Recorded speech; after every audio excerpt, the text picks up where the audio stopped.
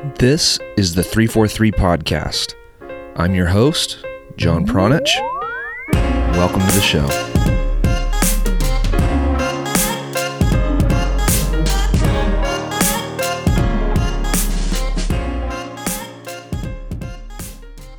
All right, welcome back to another episode of the 343 Podcast. I have my good friend Joey Cassio on the line, and we are getting ready to dissect the US U17's performance against the Netherlands at the U17 World Cup that was hosted in Brazil.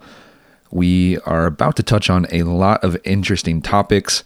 I usually record some type of an intro before the podcast, but what I'm just going to do is I'm just going to tell you guys straight up. If you guys want more education from 343, if you guys want more information about possession-based soccer, if you guys want more information about what's going on in this country with regards to youth soccer, what's going on with professional soccer, we have a ton of stuff for you at 343coaching.com. So we have over 200 written articles. We have over 200 podcasts. We also offer coaching education. So we offer a free 7-week course, and we have our premium coaching membership program, which is a annual program that is loaded with valuable content for coaches that are looking to coach possession-based soccer and to create winning, dominant, aggressive, shock and awe type teams, which we are going to talk about in just a few minutes when Joey and I get into it. So you can find all of that information at 343coaching.com if you want to continue to learn from and be part of the 343 community. All right, with that said, Joey, what's up? Not much, John. How do you feel about this last game? Yeah, just pretty much the same thing that we saw in all three games, right? Yeah. Nothing special. I have no idea what the plan was in each of the games. There seems to be no clear identity as to how Wiki wanted the team to play. And from that, another uninspiring performance, nothing to be excited about, and the guys are coming home. You know what I'm going to start off with, Joey, is I'm going to start off with a positive. I'm pretty happy because more people seem to appear to be waking up to this idea that we are not that good. And leading into this tournament, there was a lot of hype around a lot of certain players. There was a lot of hype specifically around the coach. And it seems like people have been, people are waking up to this idea that maybe he isn't all that special of a coach. Maybe this group of players isn't all that special. And so I consider that to be a positive, that people are starting to see that. Yeah, I'd agree with that. We look at the hype around some of the players coming into the tournament, specifically those that were playing or getting MLS minutes, getting USL minutes. Off the top of my head, I know Busio has MLS minutes. Leyva has some MLS minutes. I think Bello has some MLS minutes. And yeah, that's great and all, but context matters, right? The level at which those minutes are coming at are important. And you compare that to the likes of Ansu Fati at Barcelona, a couple years ago, Jadon Sancho, who was at this age, the U17 age, both those guys getting professional minutes and they didn't even show up to the World Cup. So you look at the difference between, those sets of players, and yeah, it's important to understand the level at which these players are getting minutes at. And just because they're getting minutes, it doesn't make them some sort of world-class player. We have to have an understanding of the level. No, on that note too, it kind of puts it into perspective. Like, all right, Busio, tons of MLS minutes this last season, a regular starter, I would say, for Sporting Kansas City, and you would expect a player with that amount of experience at his age, playing against grown men, to come in and kind of just boss the game, and there was no even hint of that happening from him, and you could dissect it further and say, oh, it's the players around him or blah, blah, blah, blah, blah. But I think it's what's more likely is that MLS didn't properly prepare him for bossing a game. He's not that kind of he's not getting that kind of exposure. He's not getting that kind of quality playing those MLS minutes. So I think that's definitely one factor of it, but I'm glad you brought that up. Yeah. And then looking at Wiki, the hype around him, he coached in Europe, and from what I know, he's never coached in America, so his understanding of the landscape here is basically zero. And I think that's important. When you're coaching in America, you get a job here. I think it's important that you have an understanding of the landscape. But yeah, all the hype around him and really, we look at the body of work across these 3 games, and I didn't see any sort of progress, any sort of like evolvement of the team to better deal with the opponents. It just seemed to be the same shit each game. You know what I mean? No danger whatsoever. It wasn't clear what they wanted to do. I think each opponent that we played, you could see that they had a game plan. Senegal, obviously different than Japan and Holland. Senegal sitting back and trying to pounce on the counterattack. And then Japan and Holland wanting to have the ball and being very aggressive with their possession, getting into our half. But for us, I have no idea what we were trying to do. It was unclear. And for me, the coach's responsibility is to instill an identity in the team. So either Wiki doesn't know how to do that, or he didn't get any sort of buy-in from the players. And for me, either one of those things is unacceptable. And yeah, we'll see what happens with Wiki, but I think he should be under massive pressure. Yeah, what's the famous Mexican guy, announcer? What's his name? It's escaping me. Andres Cantor. Yeah. He tweeted out that if Wiki had any type of self dignity, basically he would resign as soon as he stepped off the plane, and that's almost guaranteed not to happen, right? But that's probably what should happen after a performance like this. Like, you go to a World Cup, if you brought that to the senior level, right? And the senior national team coach lost all 3 games in this fashion, allowing 8 goals, only scoring 1, getting 1 point from 3 games, finishing 20th out of 24 teams in the tournament. If that was the senior level, you would absolutely anticipate the coach stepping down. Just like we anticipated Bruce Arena stepping down after he failed in qualifying, right? But the rumors are still kind of being thrown around that Wiki somehow, after this massive failure, is going to be promoted to U20 coach. Like, that is still the rumor, which is absurd, absolutely absurd, to go from this very abysmal performance at the U17 level, thinking that this guy is now going to be lifted up to the next level. That is crazy talk. Absolute crazy talk.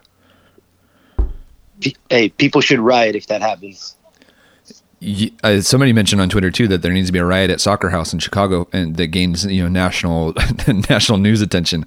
I can't remember who said that, but if that happens, if Wiki gets promoted to U20, there should be people knocking on the door in Chicago being like, what the fuck is happening inside this house? Yeah, there should only be one outcome, and that should be that Wiki is no longer the U17 coach or has any part really in the national team program. It also it makes me wonder, and I started to wonder about this last night, about the other people that are kind of like behind the scenes that are probably lending their thoughts to Wiki, because like you mentioned too, no experience at the youth level in the United States, not familiar with the landscape, absolutely no reason for him to have a deep, extensive knowledge of the player pool coming off of his time as a first team coach in Europe. Like, why would he have been paying attention to 13, 14, 15-year-old American soccer players if he was coaching in the Champions League in Europe, right? So no real need for him to have that type of experience, which makes me wonder who he gets his advice from, people that, are familiar with the landscape. So, be it Ernie Stewart, be it Tony Lepore, maybe some other people that have been, in the scene for quite a while. So I've raised this question before, like when do those people, when do those people start to assume some of the responsibility for what has happened, and when is their job on the line? When is Tony Lepore, the head scout, when is his job on the line? Not just Wiki's. Yeah, we're seeing a pattern, John. We're seeing a pattern not just within a single age group, but across the entire program of U.S. soccer. It's all starting to look the same. The exception was recently Tab's U20s, but other than that, what we've seen from the senior national team, the U17s, and then those who are on the fields on a regular basis, seeing a lot of the DA programs and whatnot at different ages, it's all looking the exact same. And, people can say, oh, it's going to get better, it's going to improve. From what we're seeing, it's getting worse. Yeah. And I think it's worth mentioning too that it's not just on the boys' side; it's on the girls' side as well. I think that the U.S. women's U20 team had a pretty abysmal performance last time they had a tournament, like a meaningful tournament, and that was pretty disheartening. And some of the other youth girls teams are not putting out the performances that they used to. That they're getting shocked by some of these teams that are up and coming. So, it's not just happening on the boys' side, it's happening on the girls' side as well. And for the most part, there aren't very many coaches in these positions. Wiki is, I think, the only full-time employed youth national team coach on either side. So it's kind of scary to think that. And then, it was largely, reported that, I think Mike Waitala pointing this out in his post-mortem article, that a large part of why Wiki was hired is because he was not only able to but willing to move to Chicago, which was for whatever reason one of the requirements to become a national team staff member, youth national team staff member. So he was able to move to Chicago. He had an interest in moving to Chicago, apparently because of, he had just married an American, his American wife. I'm not going to get, into those weeds, but, he was able to move to Chicago. And one of the other things that was kind of largely reported is that he really, really, really, promoted this idea of playing the same way that Berhalter plays with the senior team. And Mike Waitala in his article for Soccer America even poked fun at that idea. It's like, yeah, if that was the goal, then mission accomplished, because you look like trash too. So, which again, and so I'll go back to kind of how I started, right? I think that it's awesome that that Mike is writing pieces like this now. I think it's awesome that some of the other, media members have come out and they're able to say, some negative things. I get bashed on a lot because I tend to be mostly negative with my postmortems or things like that. And people don't enjoy that. They like the rah stuff, but even the people that are traditionally rah, over the last year, maybe year and a half, 2 years, have started to become a little bit less, cheerleader and more, more negative. Like they're not afraid to be a little bit negative, where before in the past they were. So I think that this is another positive step for these people to kind of just unleash true feelings about how the program, not only just the U17s, but how the entire federation is being run. Yeah, at this point, you hear the people say, give it time. In my opinion, if you're saying that at this point, you're basically endorsing things to get worse, because that's the direction we're going. There are no signs of things getting better at this point, other than maybe some stories surrounding individual players. And in my opinion, the ones who are positive individual stories are ones that are leaving, our domestic setup here in America and going to Europe and challenging themselves in being in clubs that are known for developing top players. You know, I think for us as a soccer public and the supporters and whatnot, we want to be able to see a vision, and then we want to be able to see progress towards the ultimate objective. There's not even a vision right now that people can see, and rightfully so. People should be frustrated by that, and we should be continuing to demand more. We should be continuing to wanting to see a vision, and yeah, we should be criticizing until we see some sort of sign of that. I don't have confidence in the current regime to do this. You know, I think like you said, Mike Wojtola writing about that. Hopefully others continue to do so, because it needs to be made clear to the people running the show that, hey, you can't just pull wool over our eyes. Like, we want to see progress. We want to see a clear-cut vision. We want to see that we're moving forward. And until we do, the soccer public should be outraged. And it's so funny that people they always accept the excuses. And one of those excuses being, Wiki only had the team for X amount of months, right? Like, he was only hired earlier this year.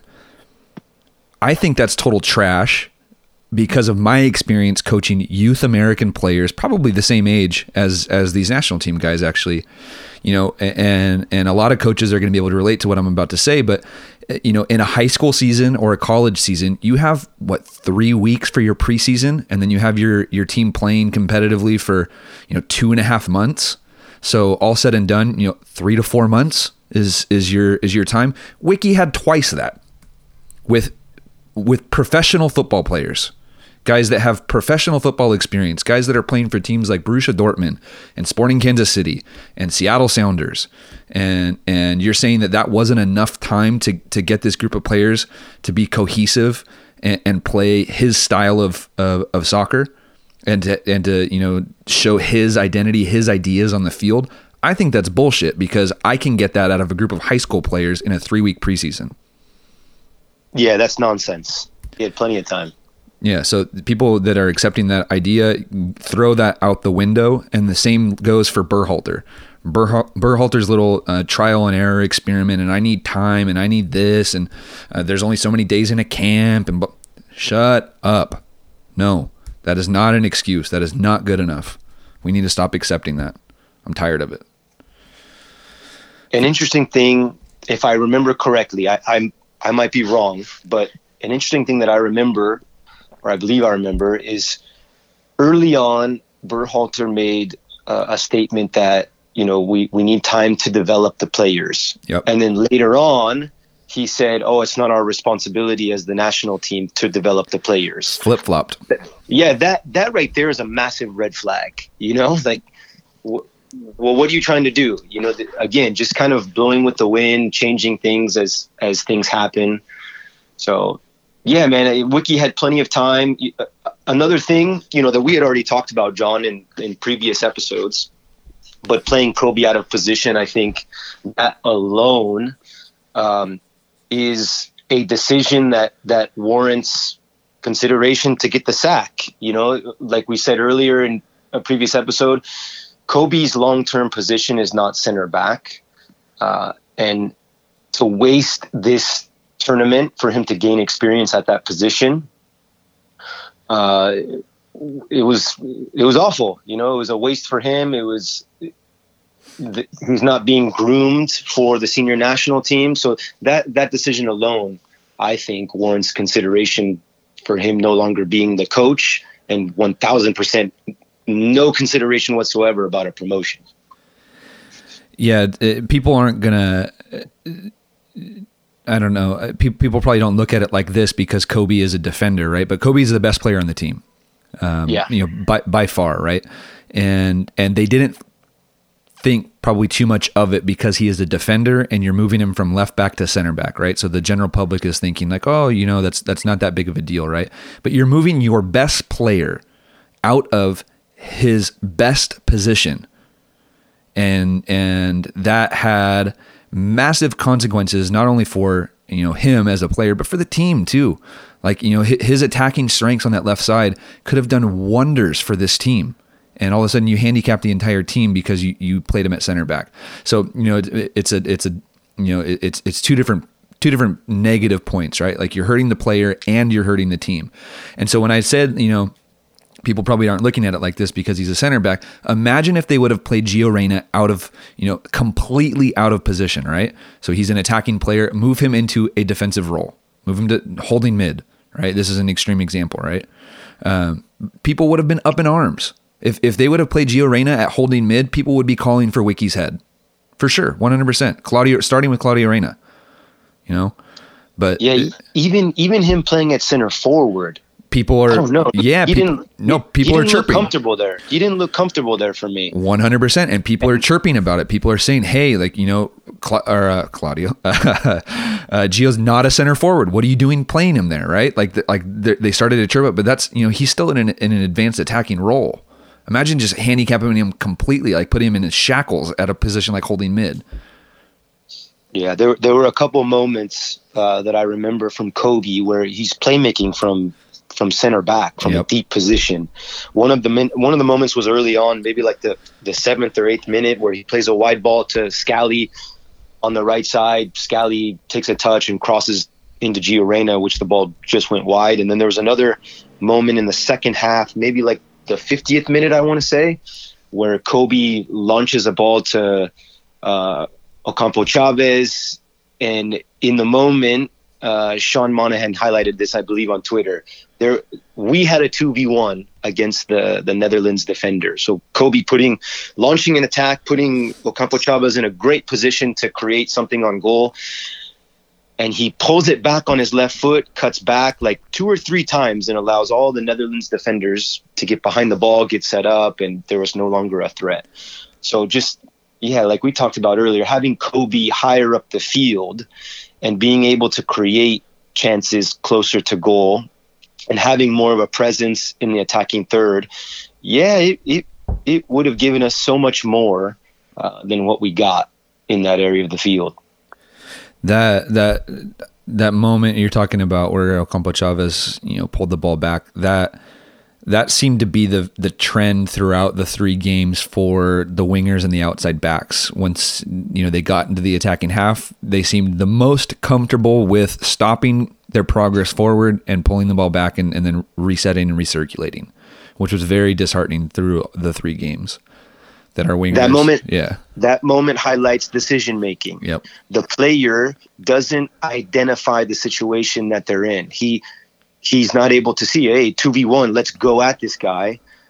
And he pulls it back. It's the wrong decision. So in the moment, you may not see it because he has the ball. He's got the ball at his foot. But clearly it was a 2v1. It was an opportunity to go at the defender and create something on goal. And his decision was to pull it back, and nothing came of it. But it also makes me wonder too, Joey, if maybe that was Wiki's instructions, because it was the trend over 3 games for both wingers and both outside backs to play that more conservative style. Like there was no, through the 3 games, there were no like real attempts to take defenders on. It was always like trying to probe around them, and that just makes me think like maybe Wiki was telling them, hey, let's get into their half and then let's try to possess in their half. Don't worry about taking them on. Let's work for possession in their half, or some bullshit like that. Yeah, that is possible, because you're right. It was a pattern across all 3 games. That was more often than not the decision from the wingers.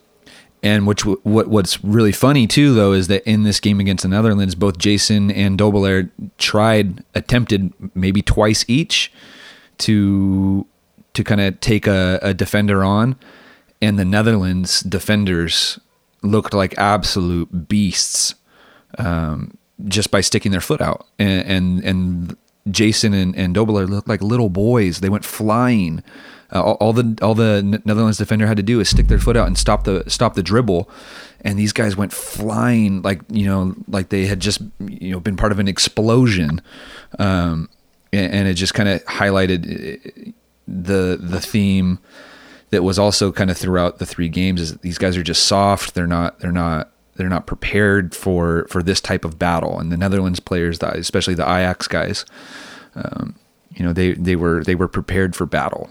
Japan was prepared for battle, and especially the Senegal team. Like those guys were down to battle, and our guys just they couldn't hack it. Yeah, for me, the best wingers in our entire pool, obviously Pulisic, and then Uli for me is pretty close to that level, and he's the next best winger, I believe.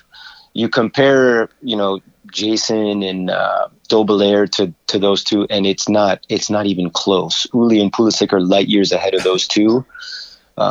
So yeah, they didn't have that special quality that you like to see on the wing, where they get the ball, they're going at guys and they're striking fear into the defenders' eyes, like, oh shit, here he comes, like I'm in trouble. There's none of that. There was nothing from those guys. And to stick this is something that I also think is strange, is like to stick with that. Like for me, it was clear, it was obvious, these guys don't have the quality to really create danger against these opponents. So to stick with them all 3 games, for me, I'm scratching my head. I don't understand it. Yeah, and I don't understand how Wiki, I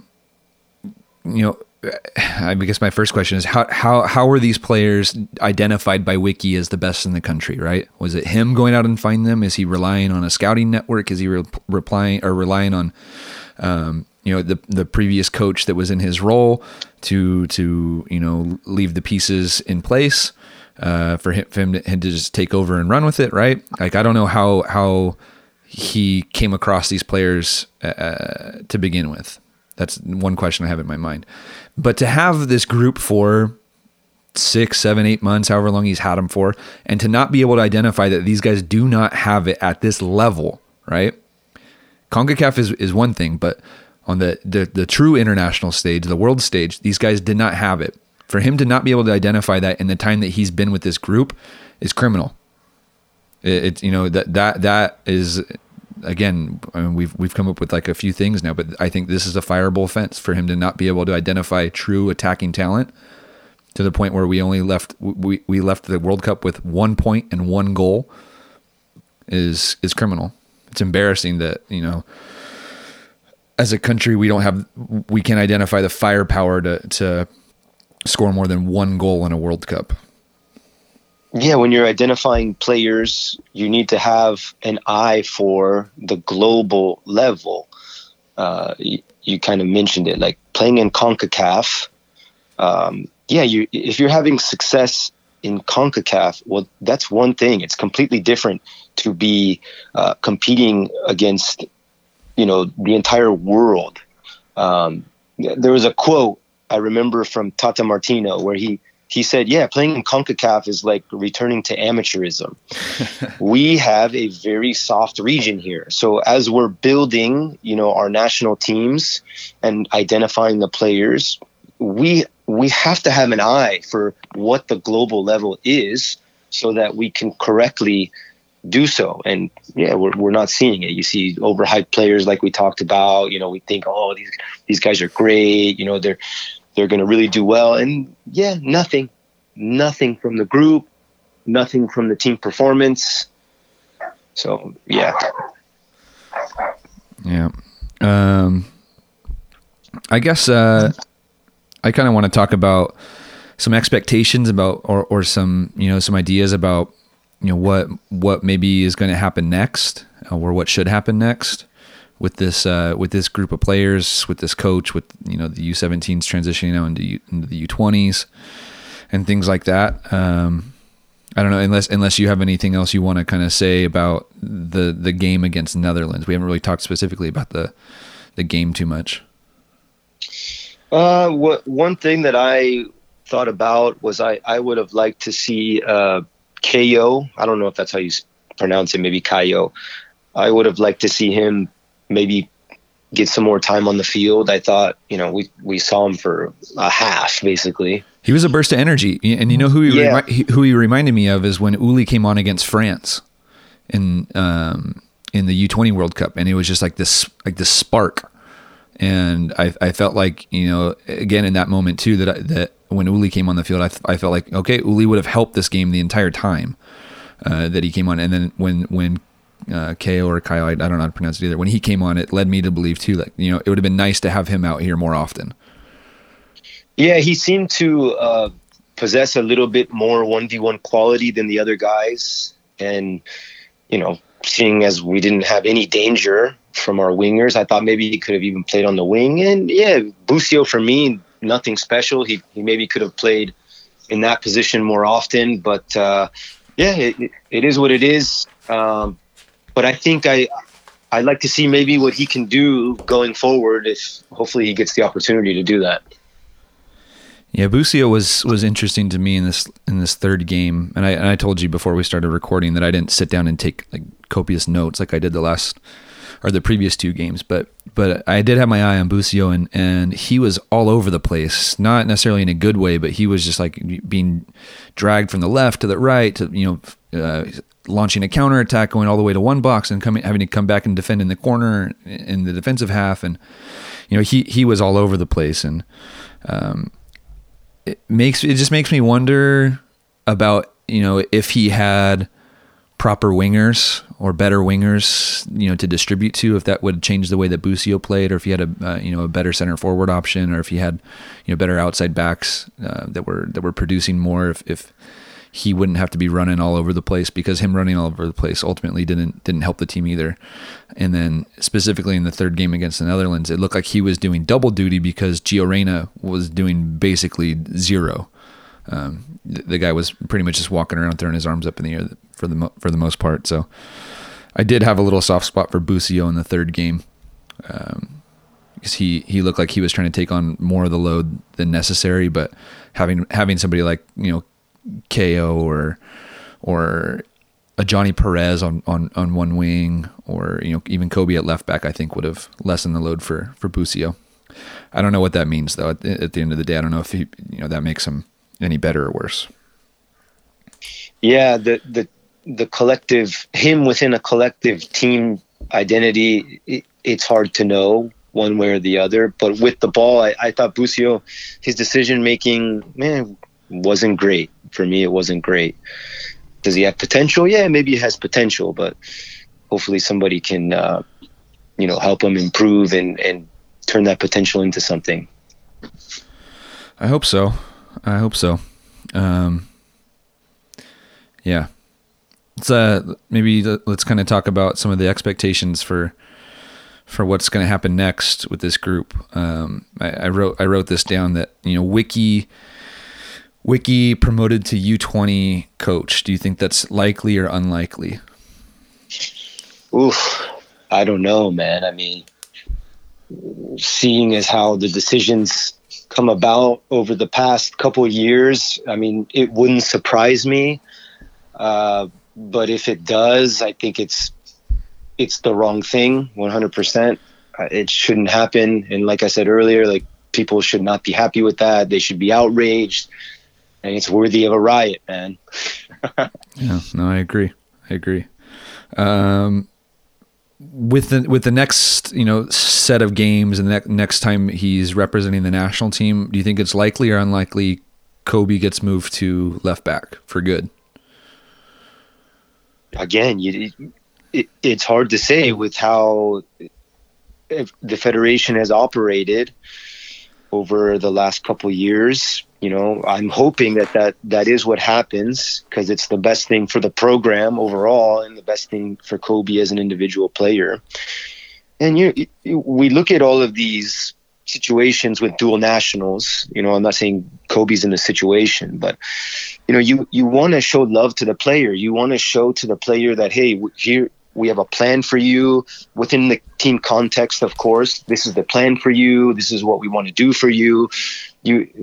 I think there has to be more love for the players. Like, other players are going to look at that situation with Kobe and go, whoa, what are they doing with this guy? Like, hey, could they possibly do that with my career?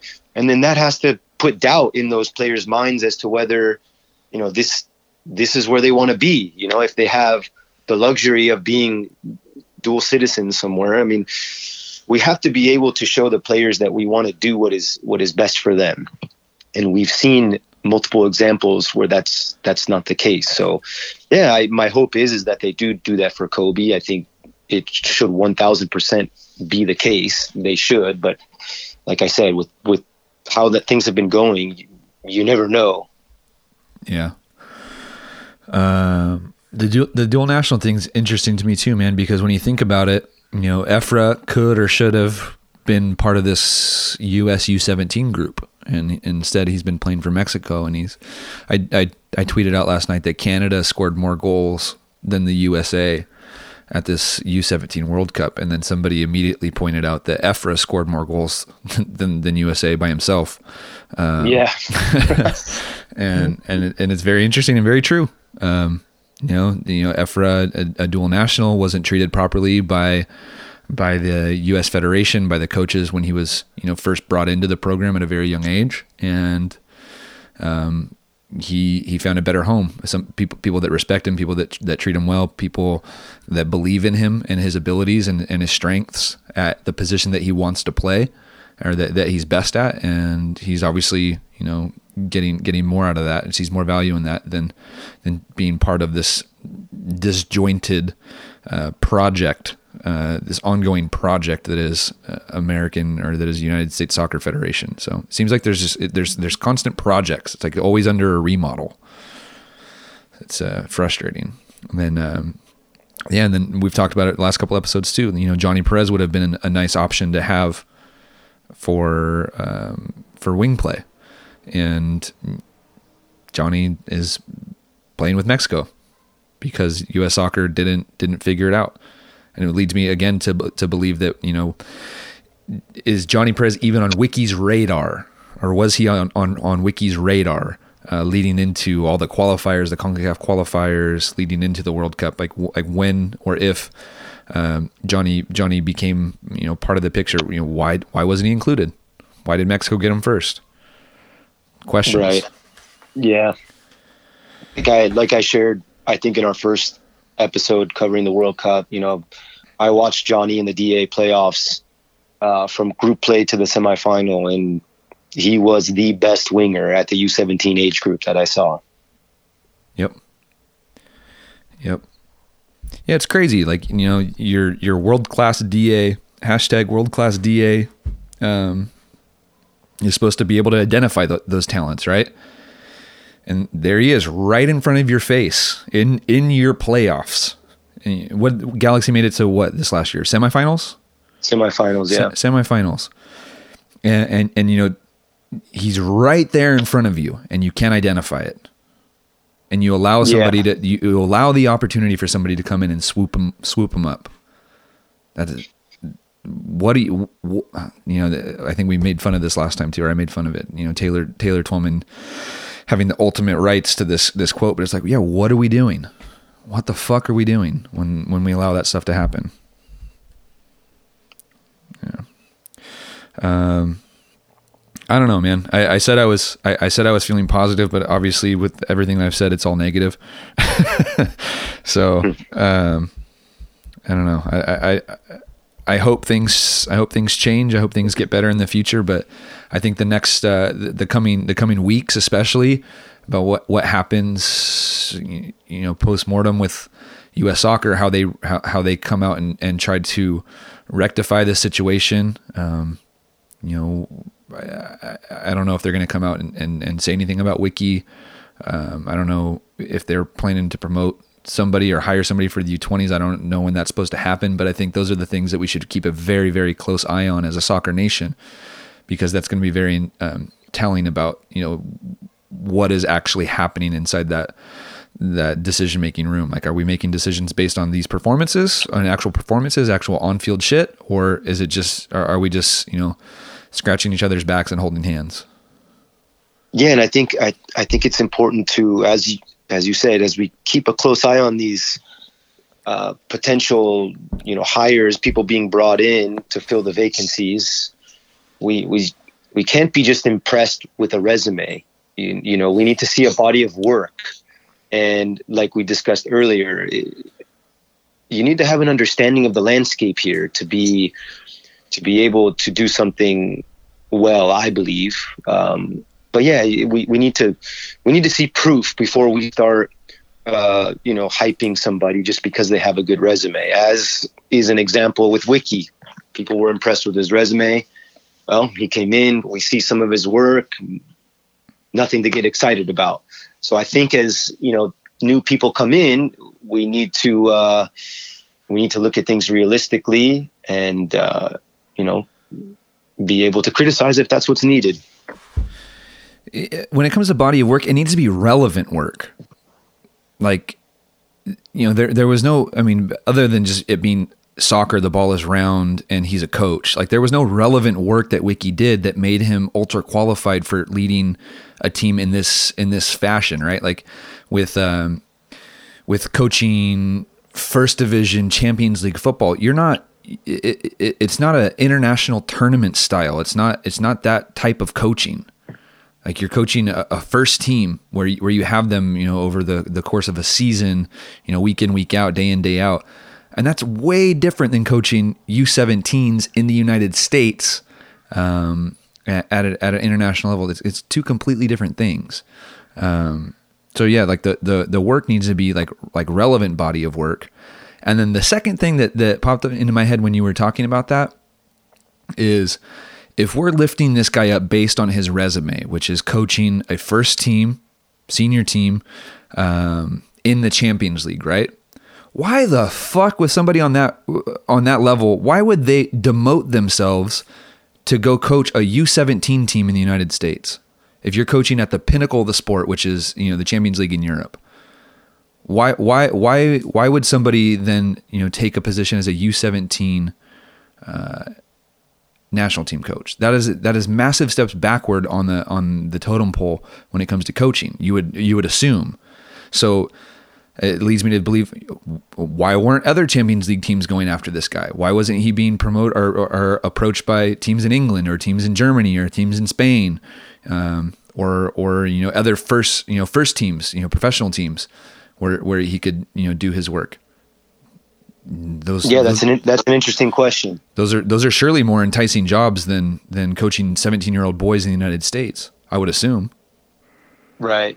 Yeah, and the communication factor, going from first team professional athletes and adults, and then going to working with 16 and 17-year-olds, there's a big difference in how you communicate with those players and how you get buy-in from the players. Without necessary experience, that's hard to do. And maybe Wiki was trying to learn as he went along and wasn't quite sure how to do it. That's an interesting question, John. Yeah, I just don't see it working. Like a lot of times it's the opposite. Like, you coach youth, you coach whatever in the United States, especially club, and then you continue to climb the ranks. Then you get yourself maybe involved in the national team youth setup and blah blah blah blah blah. But always aiming for something higher. Like Tab did his time coaching in the youth national team program with the ultimate objective of coaching a men's first team. And okay, he got it. First team at Houston. He's going to get his chance, right? But you don't go backwards. You don't go from coaching in the Champions League to then coaching 16, 17-year-old boys. That seems so strange to me that's the path. And I think it'd be interesting to know how many times that has occurred. How many Champions League first team managers have left that level and gone to the youth level? Yeah. Well, go ahead. My assumption would be that that's a rare occurrence. No, 100%. Because when I think about like when players end their career, so ex-players, like they jump in a lot of times coaching maybe the B team or, the U19 team at a club that they once played for. Victor Valdez being maybe like a recent example, or even Frank Lampard, coaching, out not with a Premier League team at first, but like starting further down the ranks, and then building himself up to then coaching in the Premier League. Like, I think that's the traditional path. And I can't think of any examples off the top of my head of people, making it to the pinnacle of the sport and then dropping themselves all the way back down to the youth level.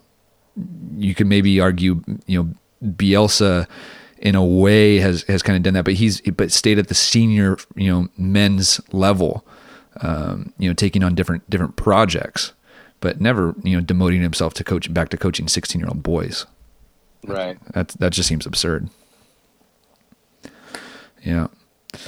I don't know. What else is on your mind? Did we not cover something that we needed to about this, game or this tournament? I feel like I know I told you before we started the call that I didn't necessarily want to focus on the game because there's bigger points that we needed to touch on. And I feel like we accomplished that, but I don't know. There's so much. I don't know if we got to everything. Yeah, I mean, I'm looking through my notes. I think we basically went over everything that I had written down. We want to see positives, but I think, the state of things now, I think, like you said earlier, it is opening eyes, and we're seeing patterns trending in the wrong direction. And I think, we all need to continue to be educated as to what the issues are, and, speaking up, and hopefully soon things start trending upwards instead of downwards. Yeah. And again, if people want more education, if people want to see what's been going on in this country for, the last 10 years or so, 343 has been covering it. Gary specifically has been covering it for 10 years on the blog. I jumped in about 4 or 5 years ago with podcasts. So all of those resources are available on 343coaching.com. Over 200 written articles, over 200 podcasts. So you can get a feel for the temperature of the last decade or so of American soccer, but just by taking a peek at that stuff, and all of it, most of it is still very relevant today, unfortunately. So let's see if we can make a turn for the better here in the next months or years. I think it's possible if people start to wake up and look at the right things and question the right things and put pressure on the right people, which I guess I can maybe end my final thought with that is, the players, I don't think necessarily deserve a lot of the heat for this. I heard somebody else on a different podcast, say that the players deserved, a lot of the blame. And I don't agree with that. I think the blame should fall on Wiki and the people that hired Wiki and the people that are selecting the people that are making these decisions for American soccer. I think those are the people that need to blame, and I think people need to wake up to that fact, and I think that's where all the pressure should be put, not on the players. The players are a product of the system, right? Yep. And we can't sit there and blame the players. It's not their fault. They are a product of what's going on in the current soccer system here in America. Yep. And it's the people that are designing the system, enabling the system, propping the system up, manipulating the system that are the problem. And I think as much as I don't like some of the players, and as much as I'll point out some of their flaws from time to time, I really don't think that they deserve the heat. They're just players, and in this case, yeah, they're just kids. But I do think that we can take shots at Wiki, we can take shots at Ernie Stewart, we can take shots at Berhalter, we can take shots at Lepore, and these guys that are really responsible for the way that U.S. soccer is performing. I think they are the ones responsible. Yeah. I agree, man. All right. Nothing else? No, I think that's it for me.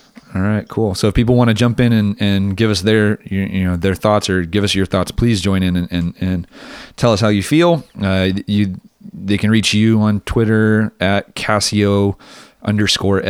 That's at CASCIO_FG. And they can find me at that Croatian guy. And feel free to always jump in on the actual website 343coaching.com, and you can hit the comment section on there and tell us how you feel. All right, that's it. We'll catch you guys next time. We have, let's see, the upcoming, I think the next time we'll do this is going to be about the men's national team. We play Canada and Cuba again for Nations League in the next couple of weeks, so we'll be back with some reviews about that. Should be exciting.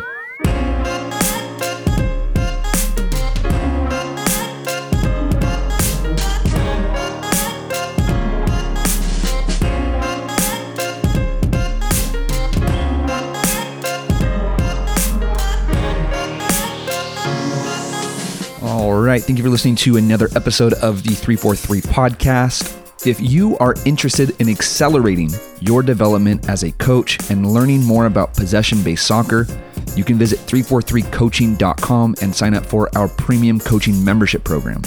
That is where you will get access to video, audio, and ebook lessons that will help you reduce your trial and error time by showing you the methods that have been proven to work in the American soccer environment.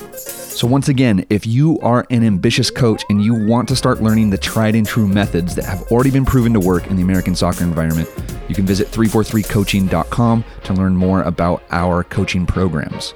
Once again, that is 343coaching.com. All right.